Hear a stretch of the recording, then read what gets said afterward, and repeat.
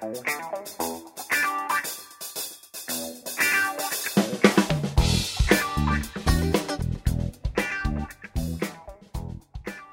welcome to the Rogo Tours podcast. My name is Chad Durham. My name is Jacob Hampton. And we are counting down our 10 favorite coming-of-age movies. With Jake and I are both teachers, and it's a graduation time for many, at least for our part of the country, and coming up soon even for other parts of the country as far as high school goes. And so we thought it would be a pretty opportune time to discuss a genre that's really been around for a very long time in various iterations. The idea in most coming-of-age movies, which we'll talk about in a minute, high school age or teenagers kind of coming to grips with what life is, learning tough lessons and happy lessons, and kind of, getting close to adulthood or reaching adulthood, depending on the movie. We'll delve into that in just a minute. And also with Olivia Wilde's directorial debut coming out, which is called Booksmart, which seemed to also be timed purposefully to when a lot of high schools are graduating. Jake just saw that movie, and so I thought we'd start out with him giving at least a brief rundown or recap of some of his thoughts with Olivia Wilde's movie. Okay, yeah, it's been literally like 2 hours since I got out of it, so as fresh as can be. And I truly loved Booksmart. It's hilarious. It's also heartwarming, which is something I didn't necessarily expect going into it, and was okay with that. I thought, just based on the marketing, it would be more emphasis on humor, but in hindsight, it made sense that it was also a very, emotionally based movie as well. So I will spoil that I actually will end up saying more about it later today. But absolutely go see it if you have ever liked a high school movie or any coming of age movie, which we're going to delve into more here as far as what that means. But it's definitely one of the best high school movies I've ever seen. And the hype is huge. If you've looked at any kind of consensus from critics and stuff, it's been hugely well received. I would say, it kind of reminds me of just with critical reaction and subject matter of Lady Bird in a way, where I think a lot of people, Lady Bird was, critically was hailed as one of the best movies of that year, and I think people went into it maybe thinking it was going to be something more than just a great coming of age movie, and maybe were disappointed. I would say kind of same thing here. It's not going to totally subvert your expectations or anything like that, but it's it does what it sets out to do so well, and I think as good as it can be for what it is. Quick, I know you said you're going to delve into it later, which is awesome. Quick plug for Olivia Wilde as a director. She did a pretty good job. What did you see? I would say, I should have looked. Did you happen to know off the top of your head if she wrote it as well? I don't know off the top of my head. We'll find out. But I feel like she did. Yeah. But I may just be assuming that. So I'll kind of look it up here as I talk, because I would say if she wrote it, then I'm extra impressed with her individually. If she only directed it, then it's very competent, but I would just, as if we're talking, notable style or flourishes or anything like that, there aren't really any. It's kind of a very straightforward direction. Right, which isn't bad. It's just there's not necessarily something to go, wow. Nothing calls attention, with the direction, but the writing is, whip smart, hilarious. So she actually didn't write it, but okay. But it's all good. But we're not making fun of Olivia Wilde. It's fantastic that you made this movie. But still, I'd be absolutely excited and happy to see what she does next. Right. But I would say, as far as highlights in the movie, it's the writing and it's the performances that make it as great as it is. But if Olivia was in on the music choices as a director, I'd say that was a great thing. The soundtrack's just very hilarious, funny cuts with the editing of when songs kind of start and stop and play with funny moments that way. So I just read Entertainment Weekly's review about an hour ago where it said 40% of the movie is the soundtrack. And they didn't mean it as a backhanded compliment. They were saying it really ties into what the movie's trying to do. So. Yeah, it's huge. So what would you say then? Let's just jump to kind of your definition of a coming-of-age film. So let me say really quickly, a lot of critics and news magazines and even people will just throw out that term. Oh, it's a coming of age movie. And I think there are a lot of, nuances to that. But what do you think falls under that umbrella of a coming of age film or movie?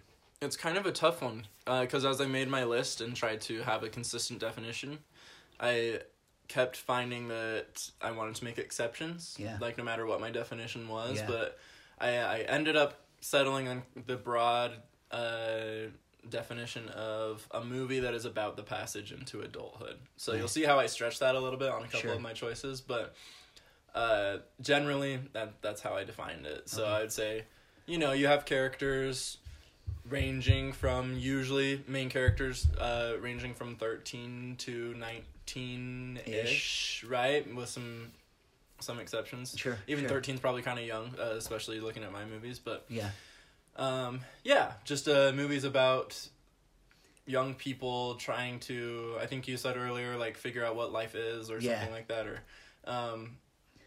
just coming to terms with adulthood, basically. And for my list, because I looked at this huge mega list of coming of age movies for some inspiration, and they had a lot of genre movies on there, and I ended up deciding to only stay with ones that are grounded in reality. What can you give me one example?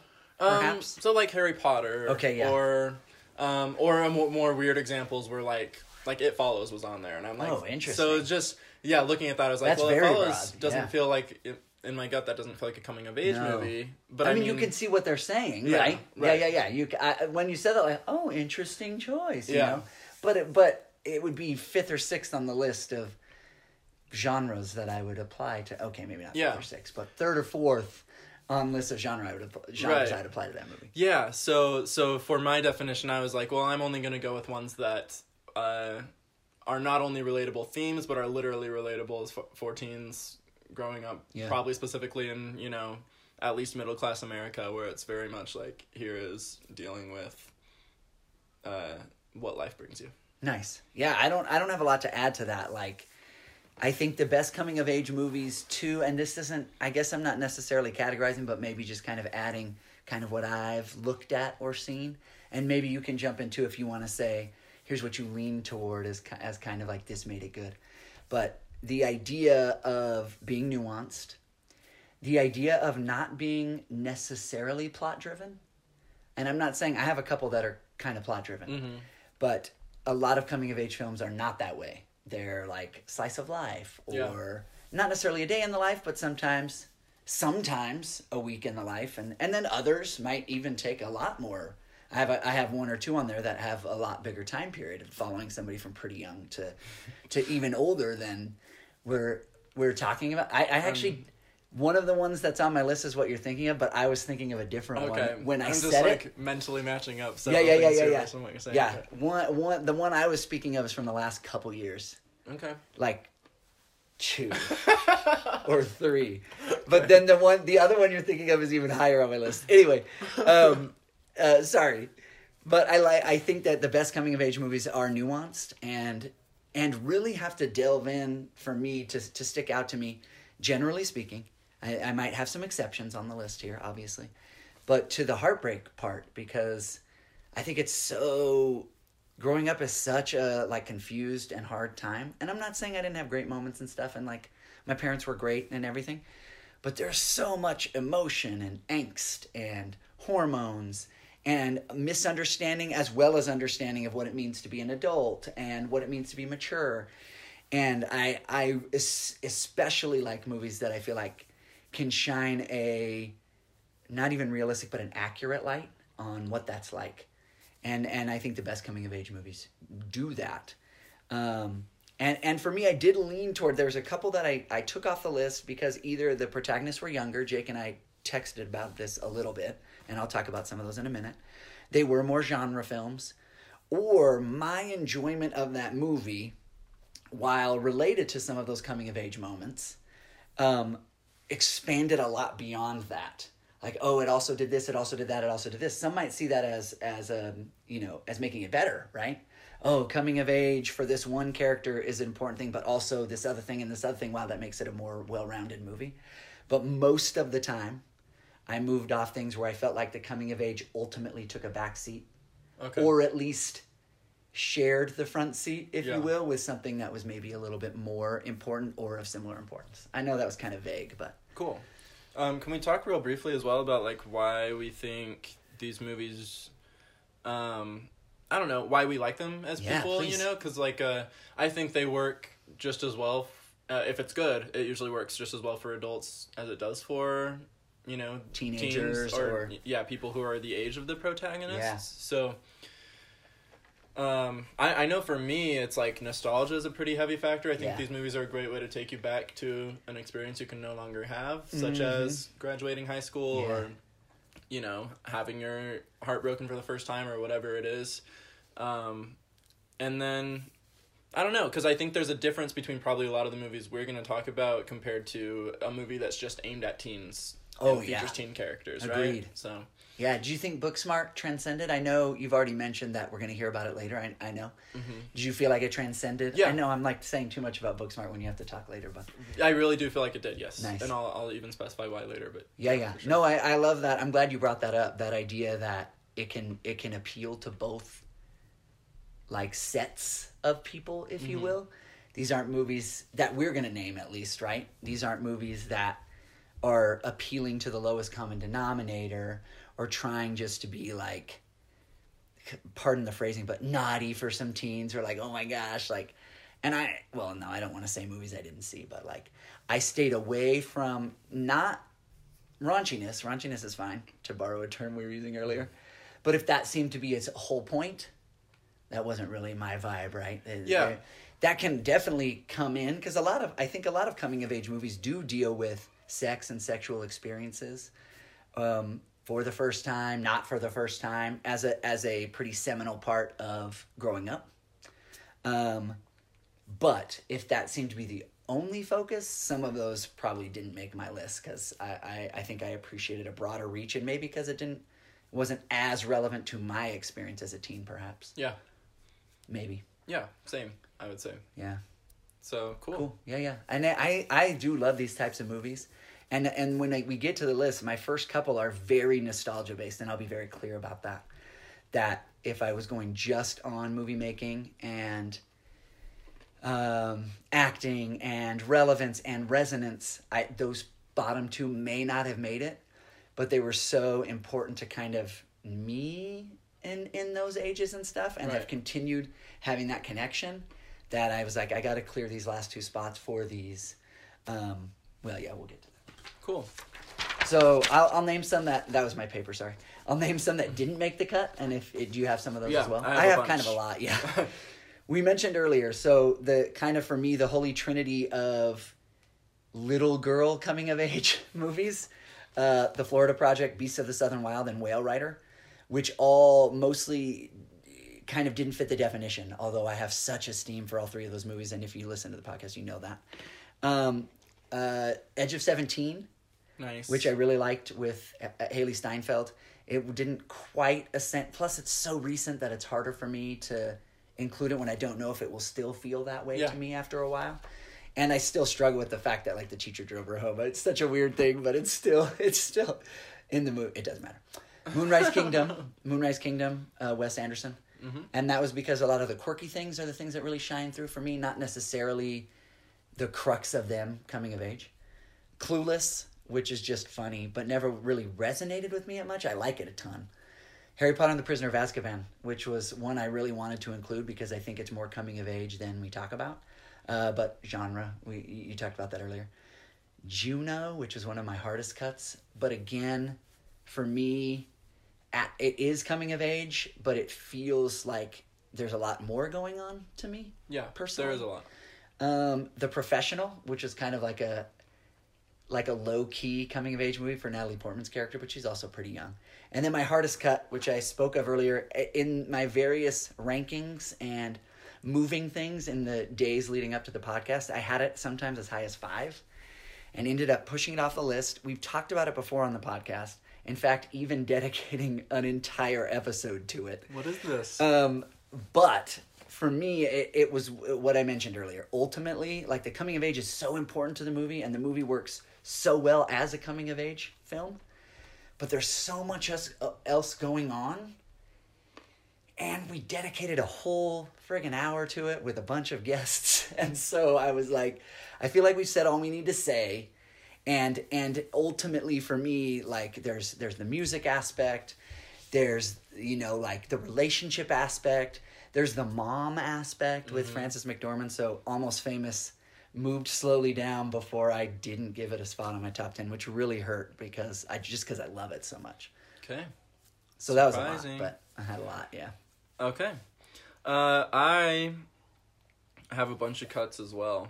I did notice throughout all these movies that I'll mention, both in my actual list and my cuts, there were very few that actually were, like, released and that I saw during, like, my high school years. They're all pretty much either older, like, before my time or after my high school time, which is I just found that interesting. Yeah. It probably speaks more maybe just to what was released at the time. I feel like we didn't get very many classic coming of age movies in, like, the mid 2000s to late 2000s, which is when I was in high school. But yeah. Anyway, here are my cuts. So ones I considered were American Honey from a few years ago. Yes. It's just so unique, but honestly, I just don't remember it well enough. I only saw it the one time, and I was like, I couldn't talk about it. But I remember being like, this is a really good coming-of-age movie. Yeah. When I saw it. Love, Simon, I've seen a few times. Yeah. I think that's a nice example of, you know, a modern one with a twist. But for me, it's just not a super amazing, great movie. I just think it's kind of... by the book in every other way except for the main gay thing. Yeah, that they're gay. and that was like, I don't remember if we talked about that. Cause I don't think we ever have talked about Love, Simon. Or what, but when my wife and I saw it, sorry, this isn't on either of our lists, but I love it. We were really glad it got made. Mm-hmm. And we're like, I'm glad that we've taken the first step. Yeah. And I mean, some people out there might take exception with that, but you didn't have a lot of straightforward romantic comedies featuring gay protagonists or a gay protagonist. Totally. They were always a side character in such a movie. So yeah, Love, Simon, like, overall is fairly pedestrian in the story, other than that important one aspect. Yeah. But I feel like, we had to take, I shouldn't say we, like I was involved. Hollywood had to take the first step. Yeah. To hopefully then allow a more nuanced portrayal, even if it is a romantic comedy, to allow a more nuanced portrayal of such. And there have been nuanced portrayals, of course, and I saw Call Me By Your Name on a lot of coming-of-age lists as well.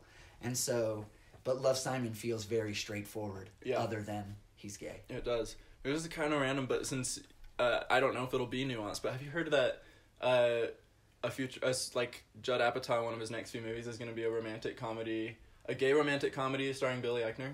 Yes. I did hear that. Yeah. I forgot, though. I just saw it on Twitter. But I am excited about that. For sure. Billy Eichner made a bunch of funny comments about it on Twitter, as I recall. Oh, did he? Yeah, okay. Just being Billy Eichner. Yeah. Which I mean as a compliment. Right. I think he's hilarious. Yeah.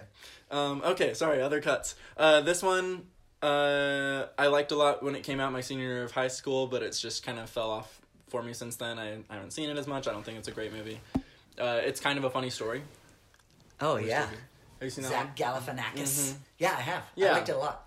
Yeah, it's a nice one. The Perks of Being a Wallflower. Mm-hmm. I definitely considered. I would say it is one of my favorite coming-of-age movies. Yeah. Very recent one, mid-90s, which was on kind of the... I was going to ask you about that. It's on the younger end. The kid's only like 11 or 12, but I do think he's forced to come to terms with adult things throughout the movie, but kind of the same thing as Florida Project. I feel like maybe it didn't quite work out age-wise. Mean Girls, I'm going to count. And just throw in there as a mention. I do think it's one of the best I feel ones. that, yeah. Lady Bird, I love, but it didn't make it. And then my last cut was American Graffiti. American Graffiti. Mm-hmm. What a soundtrack. Yeah. Nice. So there are my cuts. Let's do this. Okay, I'm going to start with my number 10 for this reason. I mentioned earlier, in no way would I defend the writing of this movie. I wouldn't. It's very straightforward, and there's kind of the archetypes that they trade in here of all of these characters. Everyone fits, like the stoner, the straight arrow kid, the hot girl, like they all fit in. but 100% this movie came out when I graduated. Oh, wow. It came out my graduating year, 1998. There was a girl I had a huge crush on at the time and had a, angsty, lovelorn crush on almost my entire high school career. We'd been very good friends, and I just couldn't tell it. That whole thing was a real thing for me, right? Yeah, nice. And we went and saw this movie together. Whoa. Yeah. And I have the soundtrack. I've had the soundtrack for years. And when I think about it, even though the movie doesn't earn it, and I want to be very clear, and I know I'm putting it at number 10, but it just has to do with, it's all personal on this. The movie doesn't earn it, but it just reminds me of being in high school because of all these factors. Okay. And I do like a lot of the music in it, even though it's not necessarily iconic, and that is Can't Hardly Wait. I don't think I've even heard Jennifer of this. Love Hewitt, who I also had a mad schoolboy crush on. Ethan Embry, Seth Green, Charlie Korsmo, and another kid I can't remember. Directed by, I think, Henry Elfont and Deborah Kaplan. And it just, like, when I see it, I think, like, oh, Chad, what a sad high school student you were. But it has such nostalgia for me. Just when I think about it, and I think I've only seen it twice, and I'd like to watch it again. And I can't stress enough, like, it's not a great movie, and you know exactly where it's going, and it hits all the beats. But it feels so vital to me because, 17-year-old me was just like, because it's about a kid who's had a crush on this girl and he's never told her, and they go to this big party at the end of the year, and he has this goal to speak to her and actually do something, that type of thing. And they have all these side characters who fit all these stereotypes that we talk about. And it's kind of the end of high school thing, and this idea of you want to leave high school, but at the same time you can't let go of, or don't want to let go of those ideas, people, easiness of you show up, you go to school, you go home, and that always happens. And I think that's what ultimately still kept it in my top 10, is it does pay tribute to all of those tropes, not necessarily in new ways, but in ways that 17-year-old about to graduate me sitting next to this girl I had a crush on have always spoken to me. So awesome. My number 10, Can't Hardly Wait. Wow. I can't believe I haven't even heard of it. But Yeah. I mean, it's not that great. Okay, so you're not urging me to seek it out? No. I mean, if you want to see it and just kind of be like, oh yeah, Chad's right, this is not that great. But again, I had so many, because I didn't act on any crushes. I didn't date very much in high school. I'm fine, guys. I'm fine. But at the time, I had so many crushes on these actresses, like many people do when they're young. And Jennifer Love Hewitt was one that I had a crush on all of my high school, and she plays the hot girl in it. So that also seemed to, for me, culminate in, yes, she is the unattainable, right. That type of thing. So. Okay. We're doing my number 10? Yeah, you go 10, and then you can hit up 9 after that. Okay. So my 10 is iffy, maybe, to be included. No, you made it, you do it. Okay, you're right. Sorry, I'll be Own confident. it. I'm just kidding. I'll own it. I kid.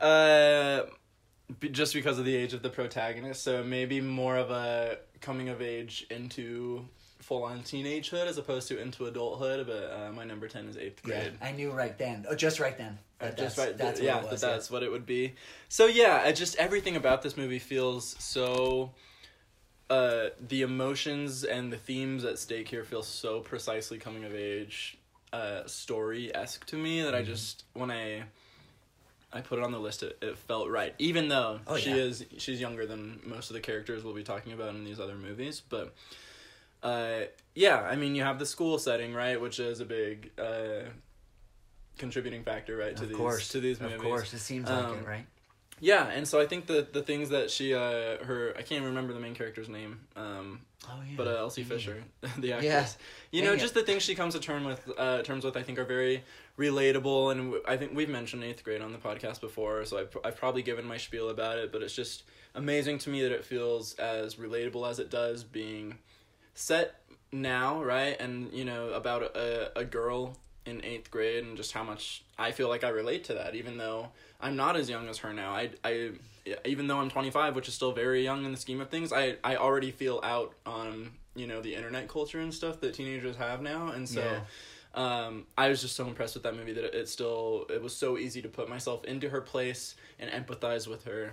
and go through school with her, and so that's my choice. Yeah, I talked to a couple of my English teacher friends today, including Daniel Potter, who we've had on before. And I just wanted to make sure I wasn't missing any, you know? I do that. I went through all my movies. I looked on my wall of movies at school. I just wanted to make sure I wasn't shortchanging something. And that was one that Daniel brought up. Really? Well, he just mentioned, like, don't forget 8th grade. Which I'm glad you had on, even though I didn't include it. Just because how tied in, I wanted to think of it, like, plugged in it is to what coming of age means. Yeah, exactly. Even though she's younger, for sure. There's no way that you can't call 8th grade a coming of age movie. You would be lying. Right. If you it's didn't what it call is. It's about her Yeah. learning things she needs to learn about life to be able to mature and grow up. So. Yeah. Awesome. Thanks. Do you want to hit up 9? Oh, yeah. I'll hit up 9. Do the serpentine like we do? Yeah. So my number 9 was one of your cuts. Oh, nice. Yeah. And I did put Almost Famous on my so list. Good. So great. I understand. With some amazing coming of age moments. Like, you know, I was surprised when I ended up cutting it when we get to the higher ones that they just had. But, I'm glad you have it. And I can see why you would cut it, though, because during our podcast about it, we talked about how Patrick, is that the main character's name? That's his real name. Oh, that's the actor. Yeah. That's right. That could be his name in the movie, too. I don't know. We should totally know. Yeah, we should know. Patrick Anyway, Fugit, the actor. main character, how he's kind of more of a observer. Observer of these other more interesting characters, and he's the one that would be, you know, the coming of age focus, if that was what you want to classify the movie as. But I do think just kind of an opposite way of 8th grade, right? 8th grade is very much the mundane, you know, going to school, average life thing. I think Almost Famous does capture that kind of whimsy and adventure of doing something crazy when you're a teenager, right? And doing the unexpected and experiencing the world for yourself instead of, you know, letting it come to you. So nice. That's ultimately why I chose it. I just think not that I ever, you know, went and toured with a band when I was in high school, but, you know, we all do little things in high school where it's kind of like this taste of what it's like to actually be out there living freely on your own. So I love how Almost Famous captures that. Yeah, I love that explanation. Thanks. Because I was thinking about some of my favorite scenes, which are him kind of trying to come to terms with his crush on Penny Lane and kind of understanding why they're treating each other this way and him being kind of naive. So it's all there. But I love that idea that it's this different kind of coming of age, not the mundane. Yeah. It's coming of age in a different way, finally, maybe not finally, but stepping out, doing something different, willing to take that risk on something that not a lot of people get to do. So awesome. Yeah, thanks. So my number 9 is also I told you these two were pretty nostalgia based. This is a much better movie than Can't Hardly Wait, and actually a pretty well regarded coming of age movie. I watched it when I was young, and not to be too whatever, but the original movie's rated R, and I was young, and it was on TV when things got edited. Right. And it's the first rated R movie I ever watched, edited or unedited, right? And so I just remember there was this sense of like, oh wow, do you know what I mean? And it's a tame R-rated movie, but me being like, whoa, you know. And I was young enough to kind of appreciate, because I don't know if they're in high school yet either. I haven't seen it recently enough to declare for sure, but I think they're a little bit younger than high school. But they deal with all these adult things. I think I know. And like they are silly and they're like having fun together, but they like it's not even like mundane things either. It's like dead bodies and you know what I'm talking about. I think I know literally what you're talking about. And so I remember as a kid feeling the coming of age for me, watching them go through it. Do you know what I mean? Like, oh yeah, life is dealing with the unexpected and like the tragic and the, you know what I mean? Like, and I felt that, and I felt kind of like plus I'm watching this edited rated R movie and like I am understanding right now what coming of age means, which is so silly at that age. And that's Stand By Me, which you knew, right? I did know. Directed by Rob Reiner and starring a lot of famous young actors at the time. And yeah, always had a special place in my heart, even before Can't Hardly Wait, of just like me trying to comprehend the world by watching them try to comprehend the world. And Rob Reiner, he was always a fine director, and I think he brings some nuance, especially to his older stuff.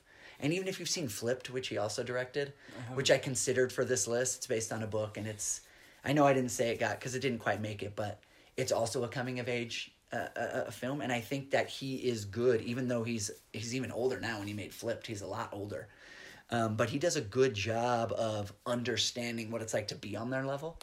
And I think Stephen King, also the short story that it's based on, which I have not read, is known for some of that nuance as well. And I think you see that in the script and in the performances. Sweet. Yeah. Great. Oh, I'll do 8. Your 8, okay. Yes, my 8 almost got cut. And you mentioned it as one of yours that got cut. No way. And the reason that I almost cut it is just because it is very coming of agey, and and it's based on a book, and the movie is written and directed by the guy who wrote the book, whose name I've never learned to pronounce, Stephen Chbosky or whatever, who wrote Perks of Being a Wallflower. Oh, I didn't realize he directed the movie. Yeah, he did, and wrote it. Wow. Yeah, cool, huh? Yeah. And that's why I think it's a pretty accurate adaptation. He didn't want anyone else to screw it up. But obviously it deals with some pretty heavy themes. Yeah. As I don't want to be too spoilery here, but the protagonist has been through something that you don't really realize until pretty late in both the book and the movie. And that's almost why I didn't put it on. But an aspect that some people, I don't want to say relate to, that sounds terrible, but people go through that. Yeah. Obviously. With abuse. Not to act like I'm dancing around it here. I just didn't want to be spoilery. Yeah. And he's dealt with some abuse in his past. And that ends up being very important to what goes on in the movie. And for a while I thought, like, is that too important? Where it de-emphasizes kind of and I'm like, you know what? No, like, that's just a different experience where people are forced to come of age in scary and terrible and hard to understand ways. Right. But there's enough of the other two, I think. Yeah. With him dealing with kind of his crush on Emma Watson, with what's the guy's name who plays the Flash in the DC movies? Now I can't think of the actor's name, but I know the character's name is Patrick. Yes, Patrick. With his friend Patrick being Ezra gay, Miller. and Ezra Miller, thank you. And him dealing with that, and then there's a closeted gay kid right. Mm-hmm. that and so they kind of show both sides of that as well, and how, because it takes place in the Is it 90s? I think it's the 90s. 90s. Yeah, Wallflowers. I think they play the Wallflowers. In the 90s, the music's really important to it. And a lot of these really do rely on that music to bring that nostalgia, that relevance. And so I ultimately kept it on. It was nice. And it's a moving movie, I think. And it really, I think, grabs a hold of you, and you feel like you know who these characters are, which also kind of helps me. Oh, that's kind of like this kid I knew, or like this kid I knew, or someone I've seen in my classes now. Yeah. Something like that. And that's, I think, important to me kind of taking away something, even though I'm older, like I can still see like, oh yeah, or that's me now, or man, what it must be like to have to deal with something like that while coming of age as a high schooler and having to make sense of this terrible thing that you were, coerced and forced into. Yeah, you're making me sad that I cut it, honestly, because I do think probably even more than some of these movies that are on my actual list, I do think The Perks of Being a Wallflower, even on the surface level, before you hit the deeper reasons for things with the abuse and stuff, I do think just on the surface it's one of the best examples of how a coming of age movie, I think probably more than other movies, really puts you helps you relate to the characters, right? Yeah. It's very a coming of age movie very intentionally wants you to be like, oh, I went through things like that, or I can relate to that experience.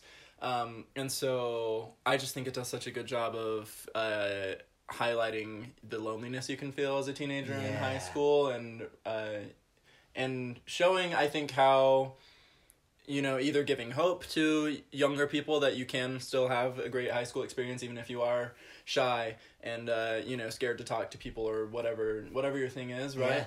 Or for people past high school, I think it's nice to recognize, like you said, people like that you knew, or even just as a nice, kind of sadly nostalgic fantasy to wish you'd had those kind of friendships. I don't know. It's nice. Good performances. From the kids in that. I don't mean to call them kids. A lot of them are older than that. Mm-hmm. That was very condescending of me. Yeah, but they're playing by the actors and actresses in that, I think they're very subtle performances. Yeah. Cool. All right, we on to my 8? Number 8, yeah. I think this one's going to be a surprise. I'm into it. And stretching the definition. My number 8 is, we mentioned on a recent podcast of ours. It is Y Tu Mamá También. Oh, yeah, that was on, like, tons of lists. Was it? Oh, good. Yeah. Okay. And I was going to mention it in my cuts, but I realized, you know what, it probably wasn't as close to me as I would have pretended. It was more because I saw it on so many lists. I almost wanted to mention it. Okay. But no, I totally think it fits the definition. Yeah. 100%. Probably one of the weirder examples, right? Because it doesn't... I mean, first of all, it's a foreign movie, right? So I think so many of these movies we're talking about are very much grounded in, like, the American high school experience, right? So this is very outside of that. It's very outside of that, but I do like that it's... But a way it's similar to a lot of these movies is it's basically centered around a friendship, you know?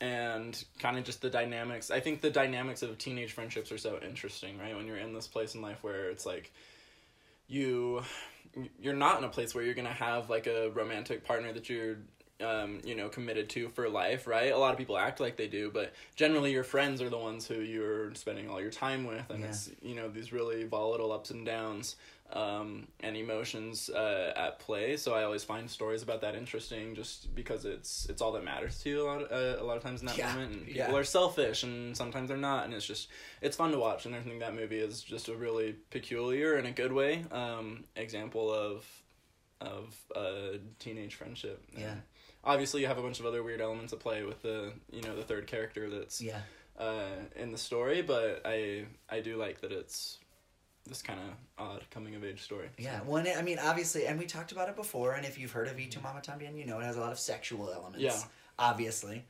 which make it, though, an interesting story. Now, that doesn't mean all of you want to go watch Y Tu Mamá También, but it adds to kind of the portrait of these kids with this third element, or this woman introduced into the story, and then kind of how it affects their dynamic, both personally, socially, and sexually.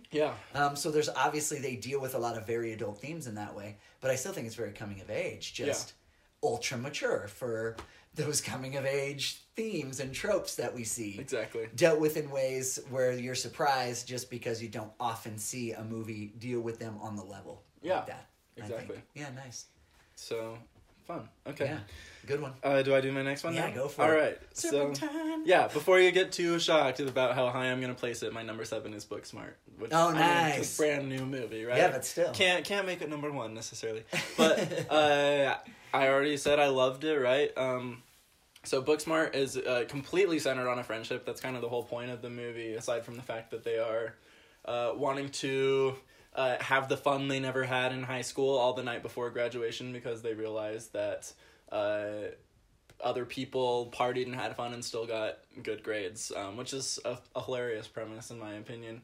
And it is a little over the top in the movie how successful everyone else is despite their partying, but I think it is still just even on a small scale, a relatable premise of like, well, I want, it's not fair. I wanted to, have fun, but I worked hard, so it's not fair that these other people got, the same thing I did or better. So. Right. Anyway, the central friendship in Booksmart is a really beautiful one. It's the writing is so good. The characters are fully formed from the beginning, and by the end of the movie, you really feel like you know who they are. I like those actresses a lot too. Yeah, do you Edie know Feldstein from Lady Bird and Caitlin Devers from Short Term 12? Oh, which I almost included here, but it's not. I mean, it is coming of age, but it's a little more drama than coming of age, which I know is a weird distinction to make. But. Okay, I haven't seen that one. Or Devers. I've never heard it said out loud. I don't know how you pronounce her last name. Okay. But you've never seen Short Term 12? No. You definitely should. So this was my first time seeing this actress, but I loved her. She's really great. Billie Lourd, Carrie Fisher's daughter, has a hilarious, just kind of running gag throughout the movie. She's a minor character, and I won't spoil, but she's really, really good, and kind of unlike I've seen her before. So yeah, the movie definitely has tropes, that you see in these other movies, culminating in a big party, and there's drama that happens there, but there's a lot that's fresh about it as well. One of the two main characters is lesbian, and it's not it's never used against her, which is something I really like about this movie as well. Is the humor's all very positive, but it's still, to go back to our word raunchy, which I think a lot of raunchy teen movies, I think from kind of past decades and stuff, maybe haven't aged well in like the social issues department. So I just like how this one shows they can still they can be edgy with humor without having to resort to degrading people or making it all insult based, which has a place, but sure. But I just was really impressed with how this movie was so funny, but it was never mean to its characters. So I just read something today that called it Lady Superbad, combining Lady Bird and Superbad, which was just interesting. I have not seen it and want to really, really badly. I was trying to get it in before this podcast just so I could at least engage about it, even if I didn't include it. But it's gotten so many rave reviews. Yeah. Critically, Twitterly, and just from people I've talked to, like yourself. Within the coming of age framework, though, just everyone keep that in mind. This isn't gonna blow your mind, but it's really good. Just a perfectly executed portrayal of that feeling of what do I do about my best friend when high school is ending? Like, it's not going to be the same. Which is a thing, right? Which is a worry, which is and sometimes a legitimate one. Yeah. Nice. All right, I'm on my number 7. My number 7 is fairly recent, and I guess some might categorize it different because it is a genre movie. But even within that genre, it breaks convention. My number 7 is Sing Street. Oh, nice. Directed by John Carney and written by John Carney, which is a musical, but not a musical where the characters sing about what's going on. But what I really liked is the way that it used, the way that they're using music is kind of figuring things out, is looking at these other bands, liking what they're doing, trying to do it themselves. And I thought the music really helped with that. It's positive and it's upbeat, without skipping over, though, the fact that there's some pretty tough stuff. Like, you have some characters who've been dealing with stuff, and it's not in your face with the sadness or the tragedy, but you see it, and he deals with this authority figure who's, using kind of religion and control to stop him from exploring what he wants to explore. And then you have his crush on the older girl that maybe seems kind of schoolboy-ish, but ultimately grows into something real. And not to, have a spoiler alert, but at the end of the movie, there's this kind of triumphant moment where they go, but also they have no idea what's about to happen. And so it's used as the, almost like the stepping point for that adventure that we see in Almost Famous. They're stepping out, but it's not and then it's but who knows what's going to happen. Yeah. Sad things could happen. Great things could happen. Terrible things could happen. They use the music as a weapon against some of these things, as far as, protesting this headmaster or whatever of the school that they're at. And so I like the way that it, to me, was very firmly in the coming of age genre, but yet didn't ever feel that way, in a way that was reliant, I guess, on what came before. There are tropes there for sure, but somehow those tropes felt fresh when looked at through this musical lens. Yeah, that's a great way of putting it. It feels so much like a coming-of-age movie, but also not at all. Which, that's a great choice. I didn't even think about that. It was one of my last ones in scanning my... I like the way that it does the coming-of-age thing, and so much so in a way that I never even identified it that way consciously, but it immediately felt right. That I think it fits in this genre. Absolutely. Yeah. Okay, my number 6... I saw it on multiple lists. I know that it's not the first thing that would come up, I guess, for some as far as coming of age. But my number 6 is Moonlight, directed by Barry Jenkins. A very different format, I guess, for a coming of age movie.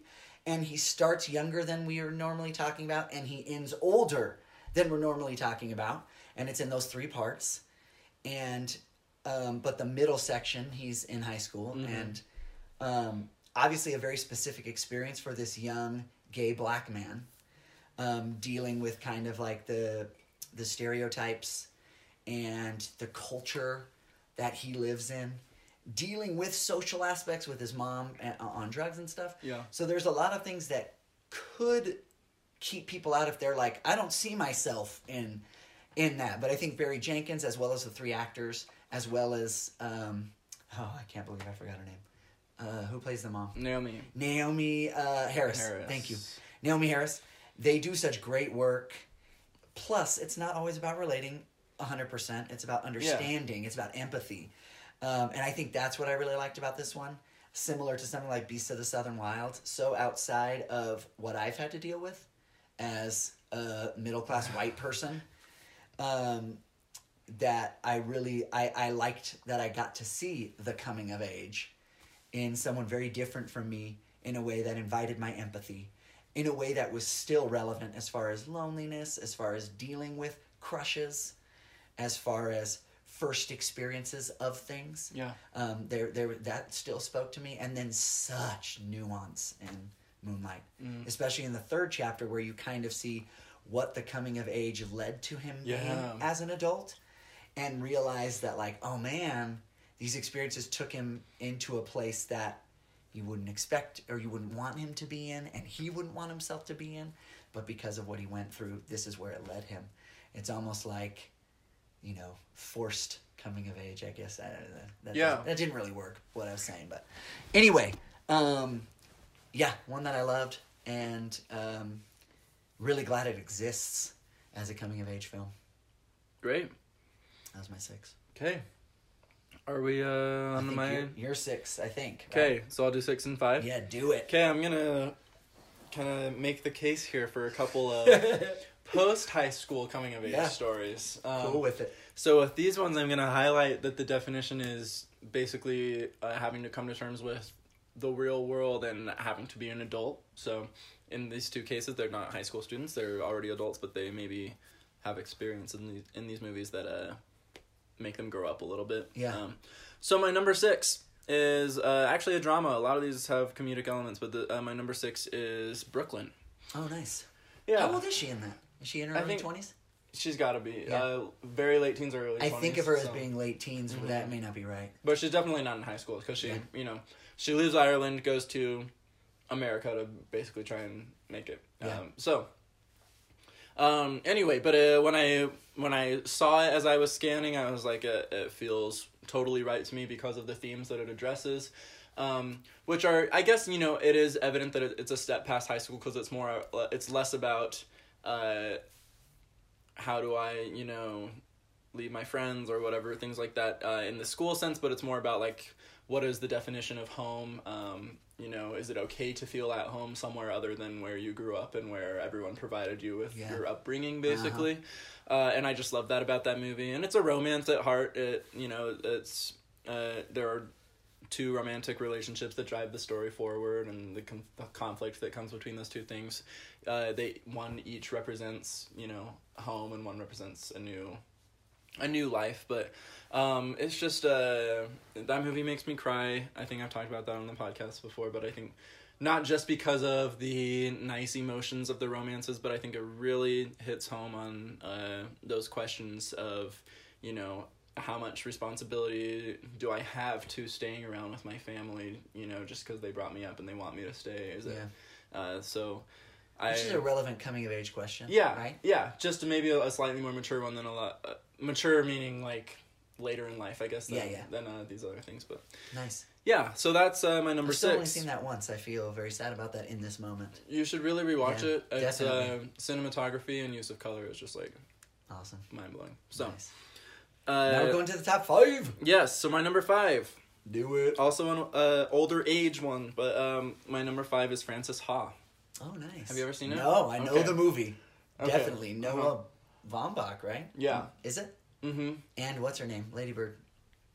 Director of Lady Bird. Greta Gerwig. Greta Gerwig, yeah. So, Frances Ha is definitely... it's a questionable inclusion, but I think it's a coming of age story for being in your mid-20s, really. It's like a post-college coming of age story. And I know that may sound crazy, but basically the main character is very... she's still living like she's in high school, basically, when we meet her in the story. And so I feel like it fits the definition just in a weird way. And so the movie's just kind of about her, just like a lot of these movies, friendship drives the story, and specifically friendship being tested by paths diverging, and yeah, the whole movie is just about her, Frances, having to learn how to be an adult, even though she already is one. So, and it's mainly a comedy, so it's very self-deprecating, and it's as you start to see that she's realizing that she kind of looks ridiculous to people around her because she is still living like she's a teenager, basically on her own, but very much kind of maybe being too naive about her career aspirations, not working on them in a realistic way, and, you know, is she actually talented enough? It asks those kind of questions. She wants to be a dance choreographer, I think. Yeah, so I really love that movie. I haven't seen it in a few years, but I watched it like 3 times pretty soon after it came out because I just related to it so strongly and loved it so much. And it has that bittersweetness of letting go of youth and the friends that come with youth. Yeah, I mean, like, if these movies don't trade in some bittersweetness, like, I feel like they can't call themselves for real coming of age. Like, that is, we talked about it a little bit at the beginning, that is required. You cannot ignore, like, it's cool to make an upbeat movie. I love some upbeat movies, and some of these that we mentioned end very positively. But if you don't tap into that vein of melancholy that sometimes courses through teenagehood or young adulthood, you're not really doing justice to what life is, for that matter. Because that's what coming of age is, I think, is learning how to look forward to what's coming next, but also being sad about what you're losing and leaving behind in the process. And dealing with those deep emotions, being able to process them and move on, or not move on, I guess, in some cases. Awesome. My number 5 is a genre film. Like, some people might describe it as a mystery. There are some action elements. And it didn't show up on a lot of the lists, but I wrote a piece a long time ago, back when we used to have a website for Rogo Tours, about how it was a cool kind of coming of age story where you have a young man coming of age and dealing with a lot of things. And you also have an older guy, older than even we were talking about with Frances Ha and stuff, where he is in some ways in like a state of arrested development. So he also has to come of age while being a mentor to a kid coming of age. And you could argue that there are so many other elements here that it pushes it out of the coming of age genre, but I'm not making that argument. I'm arguing that it stays in it, which is Jeff Nichols' Mud. Oh, cool. Starring Matthew McConaughey and Ty Sheridan. He's one of the 2 boys in that? Yeah, he's the main kid. Okay. Yeah, and Reese Witherspoon. And Sam Shepard, and even Michael Shannon. And I've made no secret of my love for Mud over the years, and what I like is the way that it balances all of these different genre elements. But I think that at its heart, even more than Almost Famous, for me, it's about this kid kind of understanding the world. You could easily, like I said, come in and debate with me about how there's too much of the other stuff, especially after I ended up cutting Almost Famous off of my list for that reason. But I think Ty Sheridan is really great in it, and he has another kid who's like his friend, and they are also live in kind of a place that, I don't know a lot about, a southern, I don't remember exactly where it takes place, to be honest. And in this case, for me, a lot of those other genre elements, the mystery and finding out who Mud is, played by Matthew McConaughey, and dealing with the people coming after him and them kind of helping him, helped to amplify for me the coming of age of Ty Sheridan's character. And it's not buffered, that's not right. It's also enhanced by Matthew McConaughey's character doing his own coming of age at a much older age. Him kind of dealing with the mistakes he's made, and this ideal version he has of Reese Witherspoon. He kind of holds her above all else. This character that he's loved for so long, and the things he's done for her, and realizing in some ways that idealistic view that he has does not match what life is. And so I had to include it, even though there's a lot of other stuff going on. A lot. Right. And the climax is much more, will Mud get away?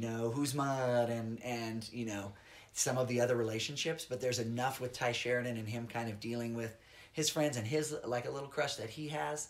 But I see it more, too, as him watching this character of Mud and learning and saying no to that and yes to this and understanding that, you know, people are feeling their way through life just as much as he is, even when they're 20 years older. Awesome. So ultimately kept it at number 5. My number 4 is Dope. I'll just jump right in and say Dope. Directed by Rick, never known how to say his last name, Famuyiwa, or something like that. It's different, it's stylish, and I like the way that it's not the same coming-of-age lessons that we kind of expect. And yes, there's sadness and stuff. I would say weirdly, it's a lot more upbeat than a lot of these other ones, even though they deal with all of these tough moments as they're trying to get these drugs where they're supposed to go, etc. I was going to ask if the titular dope is drugs. Yeah. Because you haven't seen it. I haven't seen it. No. Right. It's great. So It's not great. just referring to slang of saying, oh, that's dope. It's both, but okay. it's meaning drugs. Okay. And he has his 2 friends. One played by the girl and woman from Hearts Beat Loud, who plays Nick Offerman's daughter, Kiersey Clemens. That's her real name. And then Tony Revolori from Grand Budapest Hotel is the other friend. Oh, okay. And they're like in a band. And what I loved about the movie, loved, and I've spoken of it before multiple times on here, is the messages you come away with are just so different from what you normally see in a coming-of-age movie. It's about him kind of figuring out that street smarts equate with smarts. Book you know? smarts? Yeah, with book smart. Yeah, one could say that street smarts equate with book smart. Now, he's very book smart too, but he lives in this you know, I think it is Southern California, if I recall correctly, the Southern California world, and he does have, like many great coming-of-age movies, he does have, like, a crush that he cares a lot about, and then there's, like, another girl, and there is some, like, delving into, you know, the idea of sexual experience and stuff. And his friends kind of get to have some coming-of-age moments as well. But it ends in this kind of swaggery place that I really like. That's not normal for a coming-of-age movie, where it ends with him kind of like, I don't know if I want to say triumphing, but like ending on the other side like, oh no, I'm ready to roll. Like, I have learned what I've needed to learn, which I thought was kind of cool. Like, some of the other ones I have are very ambiguous, and you don't know where are we going. We still haven't figured it all out, but we're going to keep trying. And there's an element of that, but there's also here with him going like, I'm pretty bad, eh? Well, I could have just said that, but and I have made it through all of these things, and guess what? Like, I'm more prepared than I thought, which I thought was a cool kind of way to zag instead of zig. Yeah. So yeah, really, if you have been intrigued by Dope, or you watch the trailer and you know you're like, ooh, that looks kind of cool, I would definitely see it. There's so much style to it that made it a very different kind of coming of age movie. Sweet. I need to see that one for sure. Yeah, definitely. You should check it out sometime. Okay. I'm going to open a drink. Yeah. So I'm not interrupting anyone. Okay. My number 4 actually shares... Oh, yeah, you're rolling to the top 3 now after yeah, this. I am. Yeah. My number 4 shares elements of my last couple. Some from Brooklyn and Francis Ha as far as themes go. So my number 4 is Columbus. Oh. From 2017, which, I mean, it has 2 Still leads, basically. Would love to. Yeah, so it focuses a little bit more on Haley Lou Richardson's character, who is at a more coming-of-age age. John Cho is the other lead in the movie, and he's older. But anyway, I think Columbus does a great job of capturing this kind of like this. It's post-high school, but it's she hasn't gone to college, and the movie, it's very weird and like meandering and in some way sometimes plotless, but it as often coming of age yeah, movies it's can true, be. but it's in a different way than a lot of these are. But it does address this idea of like, why hasn't she gone to college yet? Like, why is she still just living in her hometown, working in the library, and that's all she does? And so I just really, I relate to the movie, even though I have gone to college and I have a job, but I still live in my hometown, and sometimes I get that vibe from people. There's one conversation in particular that she has when she's working at the library with someone who comes in, and it's one of her classmates from high school that's just visiting in town. And it's Columbus, Indiana, that the movie title comes from, not Columbus, Ohio. Right. So it's a small town, basically. And this classmate comes in and is like, so, like, what's next? Like, so when are you leaving? Like, basically, when is life going to take you out of our hometown? You know, like, why are you still here? And the main character, her name's Casey, is very much just like, well, no, like, I like it here. And I just, the movie has some interesting perspective on things like that. Nice. Like, you know, maybe it's okay to be happy where you are. I won't say, you know, what happens by the end of the movie, but I think it's very Frances Ha in that way, just not comedically, but this thing of, like, people questioning, like, oh, why aren't you in a, you know, more adult place in your life? And then it also has the Brooklyn thing where her mom is a recovering addict, and so that's why she feels the need to stay in her hometown. But yeah, it's just nice. It's a slow mover, but definitely a recommend. You actually reminded me of one that's not on my list, and I'm not trying to say it should be or anything, but you could categorize a movie that I have high esteem for, even though a lot of people don't like it. Let me get that out there. Mr. Megorium's Wonder Emporium, as coming of age for Natalie Portman's character. That just dawned on me because there's a similar moment in there where a guy comes in to the store. He's like, oh, you still work here? What are you doing? She's like, working. Yeah, right. And he's like, oh, because you were this great musician, what'd you do with that? And she's like, no, you know. Right. Anyway, sorry. That just when he said, I was like, oh wow, Natalie Portman's coming of age in that movie. She's post high school. Yeah. It could be very much a coming of age. Yeah, that is style. very similar. I mean, very different. And I think a lot of people in high school can relate to that. Like seniors, as they're coming up on graduation, I think there's this pressure of like, what's your next? What are you gonna do? Plan, you know, like I always try and clarify. Like I'm like, I want to know what you're gonna do next, but just know I think it's fine if you're just gonna, you know, work at Ridley's or whatever. Had this conversation with a girl today. Because I was like, sometimes people are apologetic to me, students. Mm-hmm. Well, I don't know. No, I don't care. You own it. I'm just curious. Yeah. I'm curious if you're going to college. Awesome. If you're not, cool. Where are you going next? Oh, you're going to stay around here? Awesome. Right. You're working? Cool. You're staying at home? Awesome. Like, I genuinely care about you, and I was just curious what was coming next. Yeah. Exactly. Nice. Cool. Okay, we're hitting my number three. To the top three. My number three is one of your cuts. My number three is Juno. Nice. Yeah. So it was one you said had a lot going on, which I do agree with. Fine. You get a lot of attention on characters other than Juno herself, I guess. Yeah. Jason Bateman and Jennifer Garner and even Bleecker, Michael Cera. Yeah, but the reason I included it, I mean, it's so high because I love the movie. It's such a great movie. Yeah. And the reason I included it as a coming-of-age movie is I do feel that ultimately her unplanned pregnancy and, you know, giving birth and giving up her baby, I think it's untraditional, but it is ultimately a story of her coming to terms with the consequences for her actions and, you know, the real world. And, definitely. And, you know, there's even the quote, you know, in the movie, like, she's dealing with things way beyond her maturity level or whatever it is. So, yeah, I think Juno it came out... 2007, right? And so I saw it in high school. I wasn't in high school quite yet. I think I was, you know, just about going into high school when it came out. But I watched it a couple years into high school, and it was definitely, I think, for me, a really impactful and good look at, like, oh, here's, like, what adults are dealing with, and that's actually, you know, can be me. Not that I could have gotten pregnant, but just, like, you know, I think it was a good glimpse into maturity and, like, you know... what consequences are. So nice. Yeah, great explanation. I love Juno. Like I said with Almost Famous, I'm glad they're on your list so we could talk about those coming of age elements that I ultimately, you know, chose something else in its place. Oh, all right, 3 and 2 over here. My number 3, arguably one of my favorite movies of all time, and there's a lot of comedic elements in it, and some characters that sometimes take the spotlight away from our main character.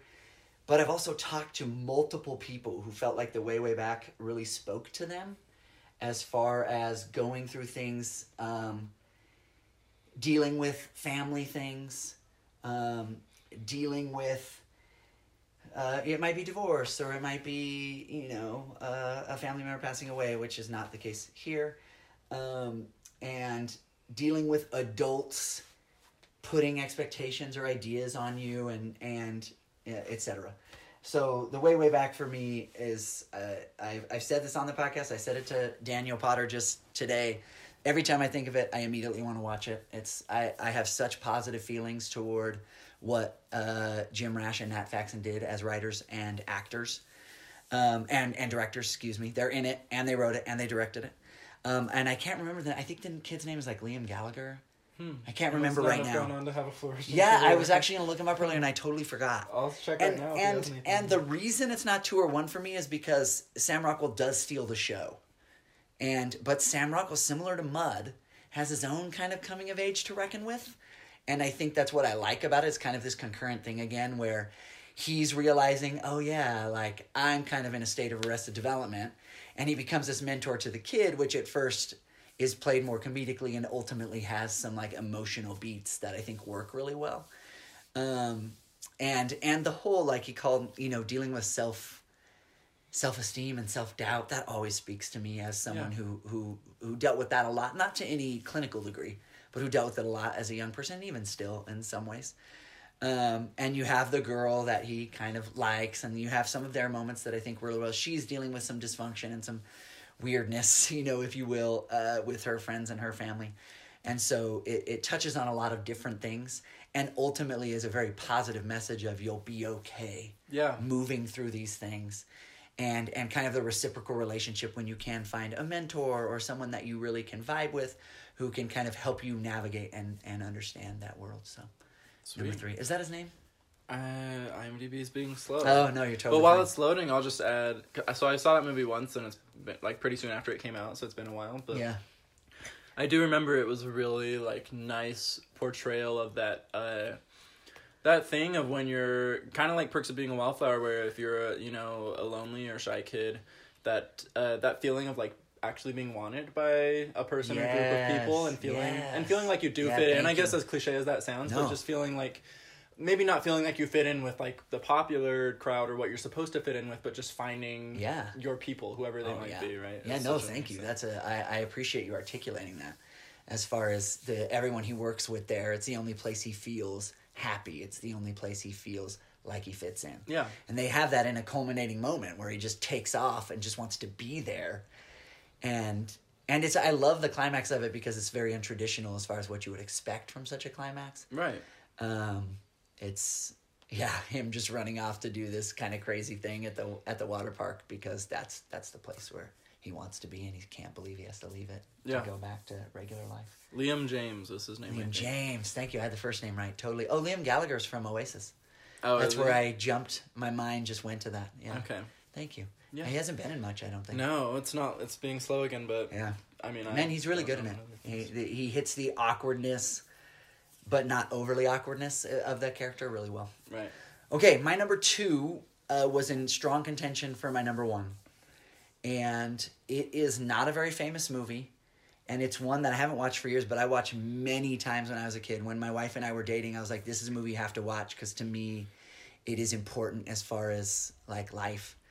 And it's about this kid finding a mentor in someone who's probably not the greatest mentor, not because he's in Arrested Development, but because he kind of represents some bad things. Like, he's not that great of a person. But our main character, played by Brad Renfro, really kind of just idolizes him, idolizes his effortless cool, idolizes the way it feels like he can get whatever he wants, women-wise, etc. And though he ultimately understands at the end of the movie, that's not what I want to be, he also kind of learns that being an adult is not always standing up for the right. It's a very ambiguous type of ending that I love so much. And in fact, I only have it on VHS, which is a travesty. And right now I'm like, I have to buy this movie because I haven't watched it in a long time and I've always watched it on VHS. And it features just a brilliant performance from Callista Flockhart, who is formerly Ally McBeal. And she is actually a side character in this, but she really anchors the movie. And then a really slimy but fantastic performance from Kevin Bacon as this radio DJ who takes these bribes and gets all the women that he wants. Anyway, this movie's called Telling Lies in America, directed by a guy named Guy Ferland.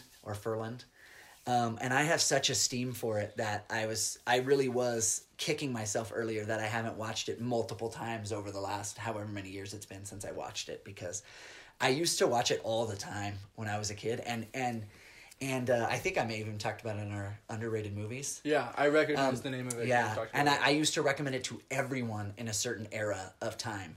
And it was a movie, too, introduced to me by Siskel and Ebert back in the day, and I had to go to an art theater in Long Beach to see it because it wasn't playing in main places, and I was just entranced and enthralled.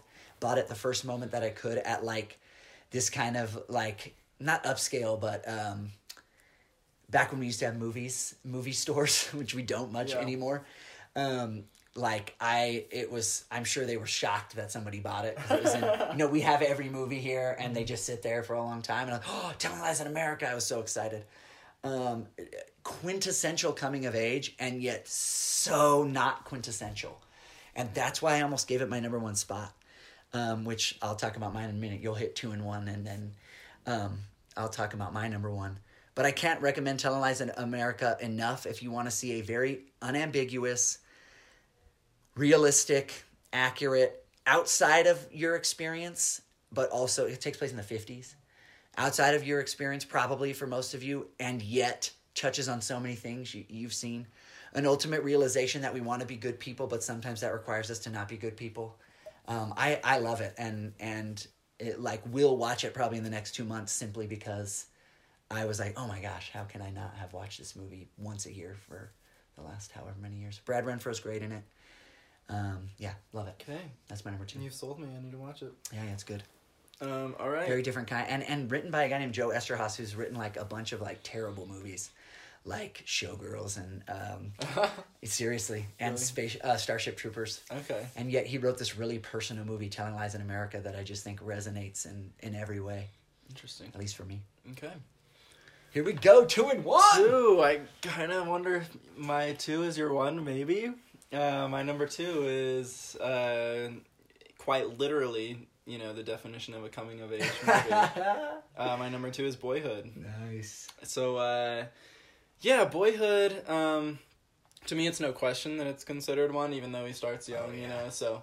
100%. Like you said, quite literally. Quite literally, right? So, Boyhood is, I've really come to love it. I've seen it probably 5 times now, which is a lot of hours of my life. Yeah, it's a long movie. Almost 3 hours, right? Yeah. Or 3 hours.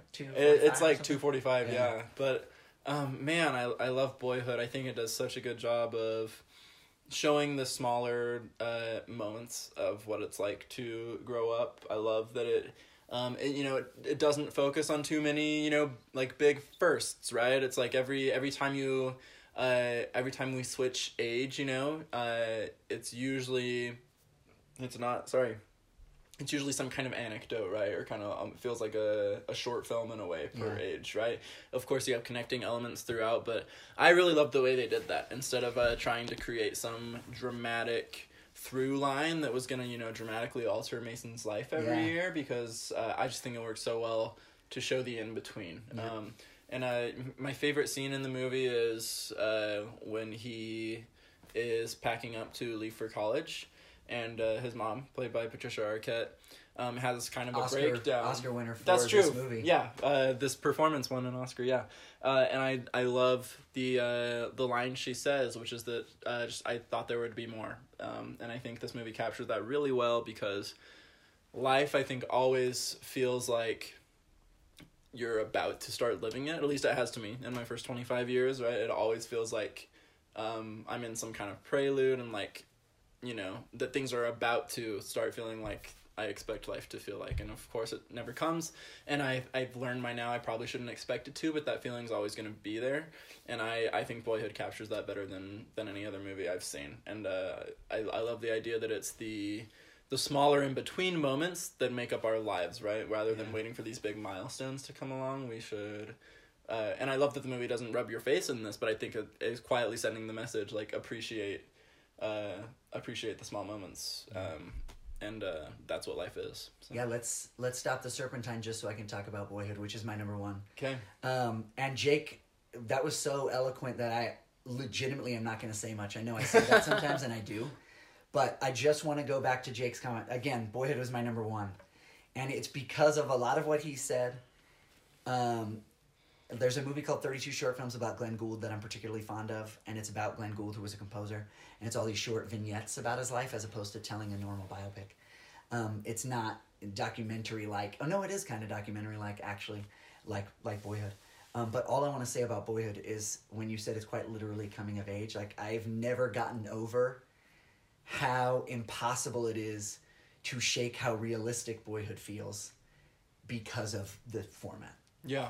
And I mean, it's the moments where they did try to have a big thing, like him dealing with like an abusive stepdad and stuff, that I resisted more because I wanted to live in all of those quiet moments that feel even more real because you have this kid from year to year to year to year. And some might step in and say, we'll see a documentary. Like, yeah, you're right. There are documentaries like the 7 Up series or whatever they're called, where they have 42 Up and stuff, where they followed these guys all the way through. You're right.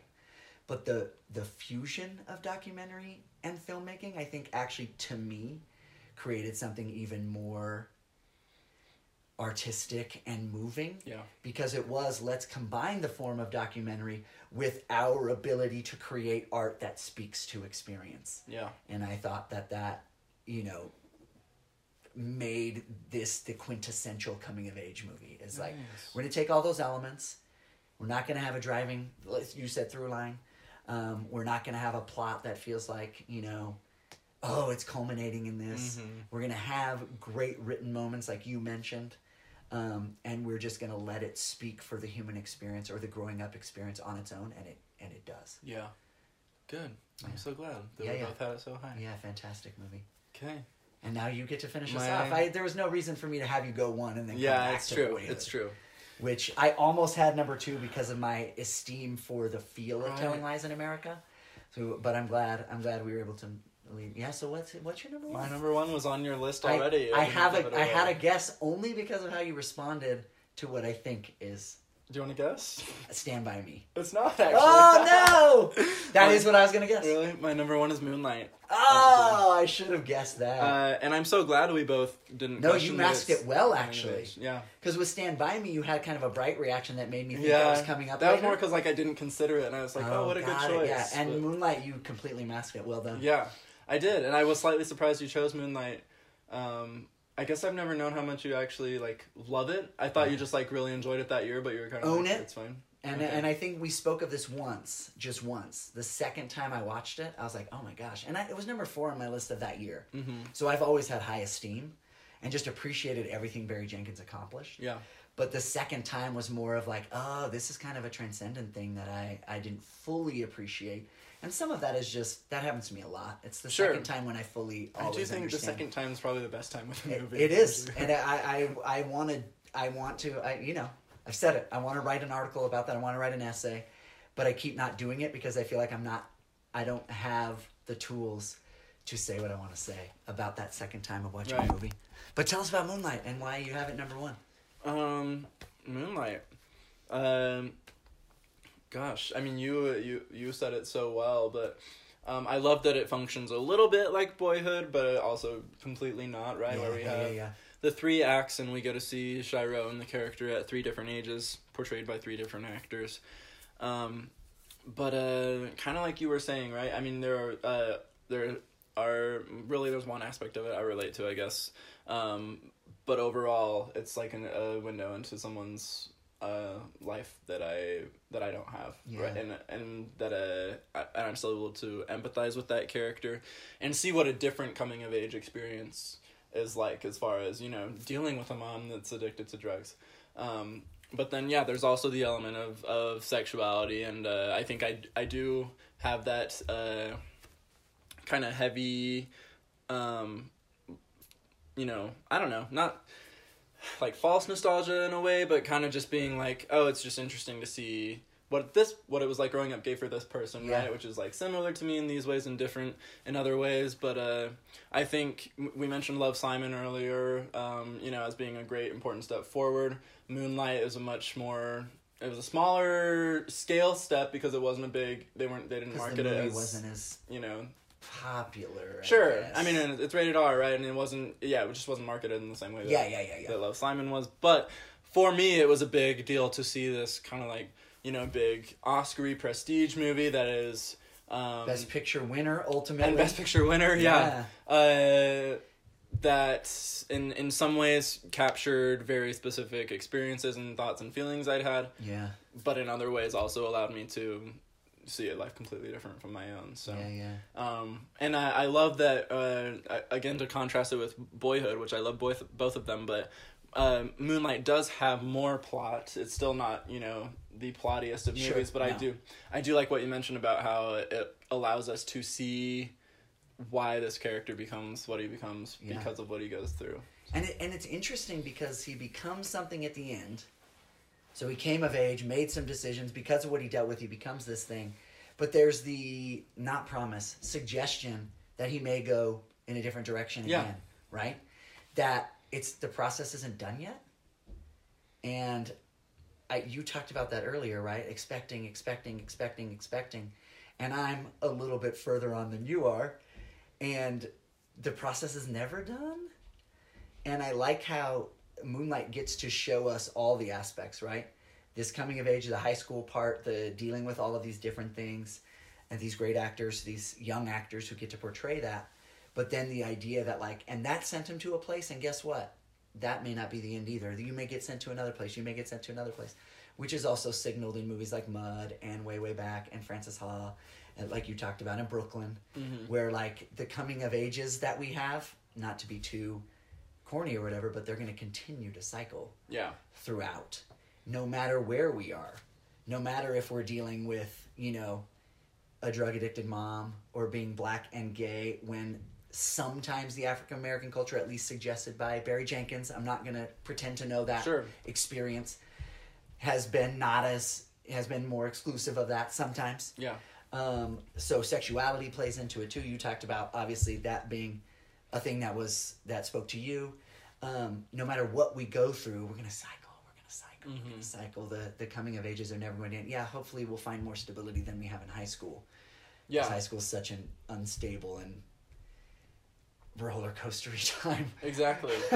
And one of my favorite things about Moonlight is just how subtle and nuanced it is. You used the word nuanced earlier.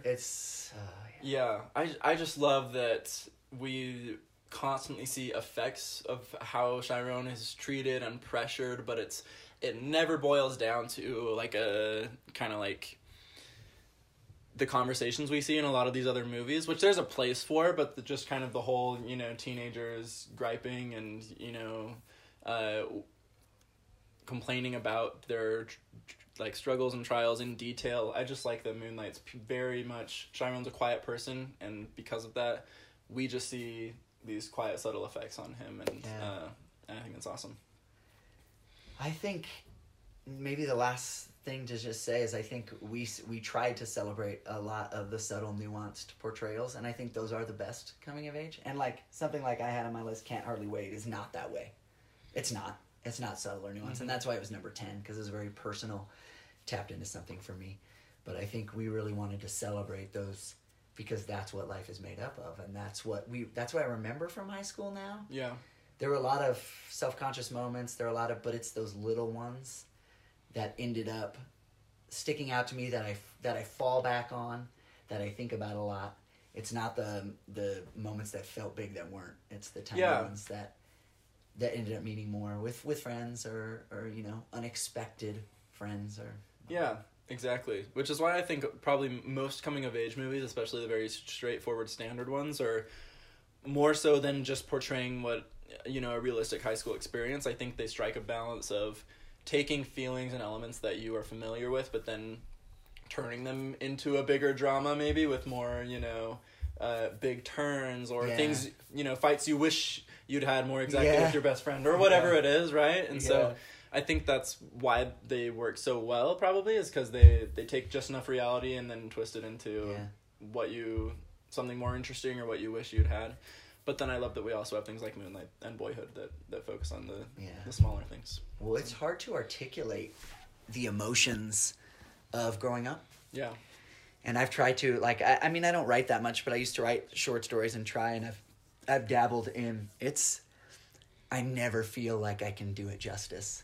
So anytime I can see a movie that articulates what I wish I could, I just want to, so I just want to clap. So yeah.